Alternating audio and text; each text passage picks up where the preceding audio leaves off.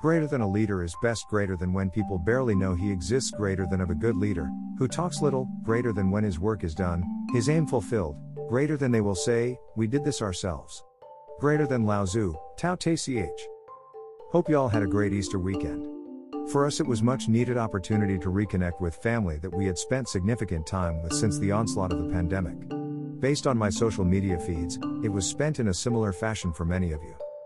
The world of education policy continues to be an active one, with questions around testing, learning loss, and dark money continuing to swirl. Let's dive in. Currently making its way through the Tennessee General Assembly is a bill flying under the radar that could impact education policy. House Bill 159, known as the Personal Privacy Protection Act, would prohibit the release of information for all 501c organizations, those holding nonprofit, tax-exempt status under the federal IRS code.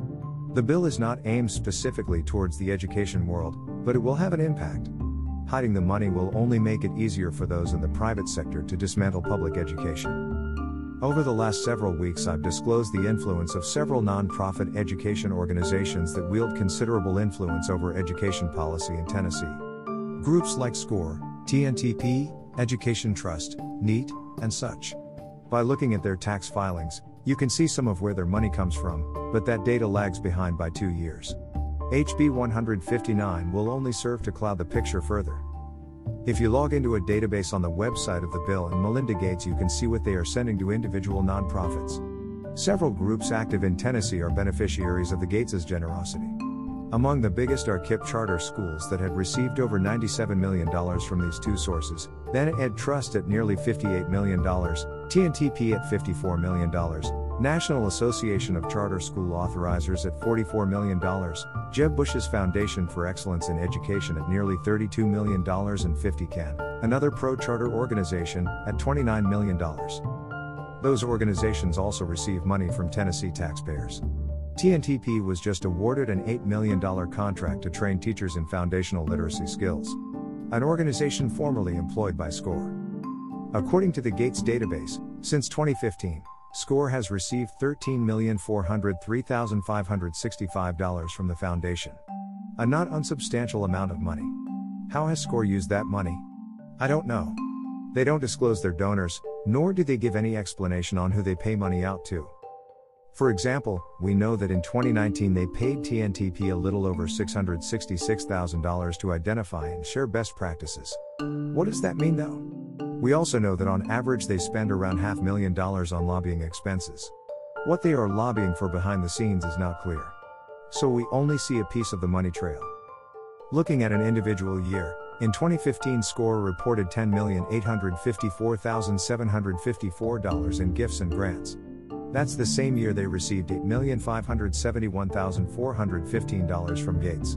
If you do the math, that's roughly 80% of SCORE's reported income for 2015. The same year that the LIFT districts began their experiments with a high-quality curriculum. Correlation or causation? I don't know, but it does beg the question of where the desire to experiment came from. It's always baffled me why there was a need to suddenly begin exploring alternative curriculum at that time. If you'll remember, starting in 2013 we were running around telling anyone who would listen that we were the fastest improving state in the country.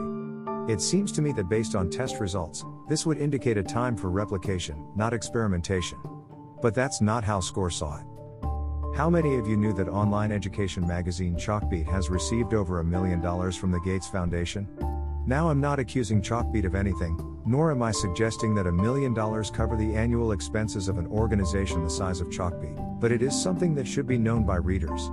As someone who regularly covers stories, I can tell you that it's hard to remain unbiased when financial support and personal relationships creep into the equation. It is part of being human.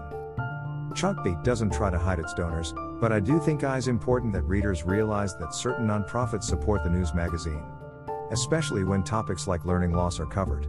In this instance, the term is oft used in a manner that would indicate it is a measured matter, when the reality is, we have no tool in which to measure the hypothetical but profitable proposition. Again, casting no stones at Chalkbeat, they provide a valuable service. I'm just putting forth the argument of why transparency is important. The point is, when it comes to government policy, there needs to be more transparency, not less. According to the Tennessee Lookout, HB 159 passed the Civil Justice Committee last Wednesday on a voice vote and moves on to the Government Operations Committee for consideration. The Senate State and Local Government Committee voted 6-2 Tuesday to send SB 1608 to the Calendar Committee to be scheduled for a floor vote. Williams argues that the legislation is needed to protect the identity of donors so that they don't end up getting hounded for donations. He sits on the board for Habitat of Humanity, so he claims a knowledge of whence he speaks. Yay, not sure if that is worthy of legislative protection.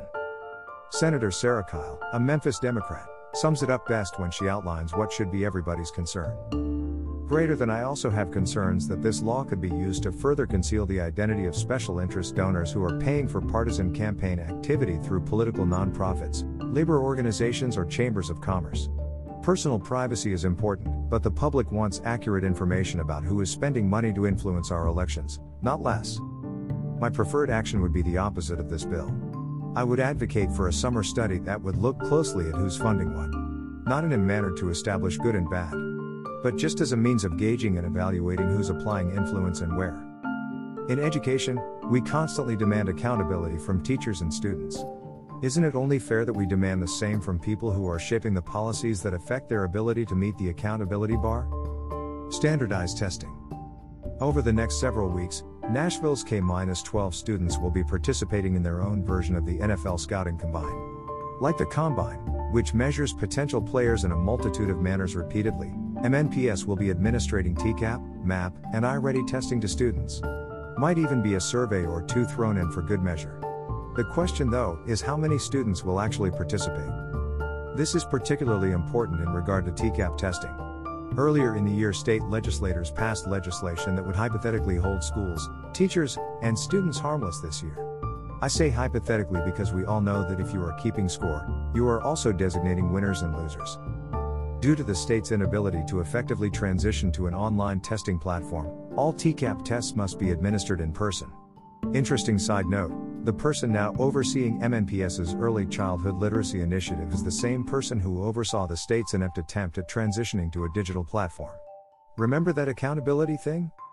But I digress. In order to make things interesting, the state has codified a requirement that all districts reach a threshold of 80% participation in order to be truly held harmless. Normally the mandate calls for 90%. This could prove difficult as 45% of Nashville's children are still attending class remotely. Since nobody should be more aware of this than the district, surely, with 2 weeks to go until the inception of testing, they have a clear plan for getting remote kids to participate. Unfortunately, this appears to be another case of looking to school principals to save the challenge. As with previous initiatives, they are being left to design testing procedures for their own individual schools. With the time fast approaching, as a parent of a child attending remotely, I need to know times, places, and practices, so that I can make accommodations in my work schedule. I need to know the daily time requirements. What precautions are in place to keep my children safe? What will they be doing when not testing? And much more. There is a growing movement to opt children out of the test. In theory, it's one I support.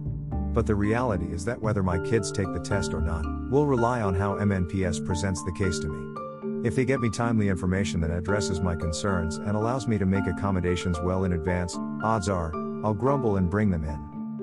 Failure to adequately inform will have the opposite effect. To date, I know nothing. This is just another example, in a long string of instances over the last several decades where public school districts act in a manner that seems to assume families have no choice. Next year's remote instruction offerings would be another example. In the case of the latter, the district seems to be taking a position that if they open up the doors like they did in 2019, families who left the district schools last year would suddenly return en masse. Not a sure thing by any stretch. Whether it's intentional or not, the message being communicated is that parents have no alternatives and therefore will accept whatever the district offers, and like it. A position that I would argue is a mistake. Currently, Netflix is offering a documentary called The Last Blockbuster. Those of us who came of age in the latter part of the last century likely have fond memories of the video rental giant. They were big and they were ubiquitous. The chain operated under the assumption that the home viewing market would always be static and that movies would never be delivered digitally. Two assumptions that contributed to the company's extinction. In essence, the company gave competitors the sword to slay the dragon that they had become. Something that public school districts have also been guilty of doing. It might not be a bad idea for MNPS leadership to take a little time over the weekend to watch the last blockbuster. Might be a few lessons to be gleaned. Quick hits. Student loan debt and its negative impact on individuals is in the news again. President Joe Biden has called on Congress to cancel $10,000 in federal debt for each borrower. I would argue that the easy acquisition of college loans has contributed to the high cost of higher education, but my question here would be, if he forgives $10K, do I get my $10K back? After all, I initially defaulted, before regrouping and eventually paying the money back. That $10K would definitely come in handy right about now. Tennessee Democrats continue to eat their own. This morning, veteran community organizer Odessa Kelly announced her campaign to compete against incumbent Jim Cooper to represent District 5 in the U.S. House of Representatives. Cooper is a respected Democrat who has successfully navigated the halls of Washington and appeals to moderate Republicans. In a state where Republicans are considered a supermajority, is this the seat to make competitive? Kelly, by all accounts, is an incredible candidate. However, my question would be, is she taking on the right seat? Being backed by Justice Democrats, a liberal group that helped candidates such as Alexandria Ocasio-Cortez of New York and Cori Bush of Missouri upset their respective incumbents in 2020, might not be considered an asset in Tennessee. I'm curious to see how this announcement impacts the redrawing of districts lines later in the year. Either way, her announcement brings joy to many Democrats this morning. Much like the federal deficit, the job listings at the DNO never seem to shrink. Current listings include Assistant Commissioner of District Operations, Assistant Commissioner of Early Learning, Learning Acceleration Coordinator, Finance Data Manager, Pre-K, 4 Mathematics Coordinator, and a couple new staff attorney positions, to name a few. All told, there are 22 positions currently advertised. Maybe one is right for you. Oddly, COVID numbers for school districts across the state were not updated until today. Updates normally take place on Tuesdays. Today's updates show an increase in student cases from 325 to 460. Teacher cases have grown from 89 to 115. While some may argue those numbers are insignificant, they are trending in the wrong direction. MNPS's COVID tracker currently sits at 4.7. For the week of 3/29 to 4/4, there were 63 staff quarantined and 7 positive tests. For students, it was 549 and 56 respectively. Inexplicably, the previous week's reports provided are only up to November 15th. A new op-ed in the Tennessean does a fantastic job of outlining why Tennessee's formula for funding schools is inadequate. I urge you to read it and forward it to your state representative. In case you didn't know, April is School Library Month. After 36 years of coaching high school football, 34 in MNPS, Maurice Fitzgerald will be stepping down from the role of head football coach at Hillsborough High School at the end of the 2020 to 2021 school year.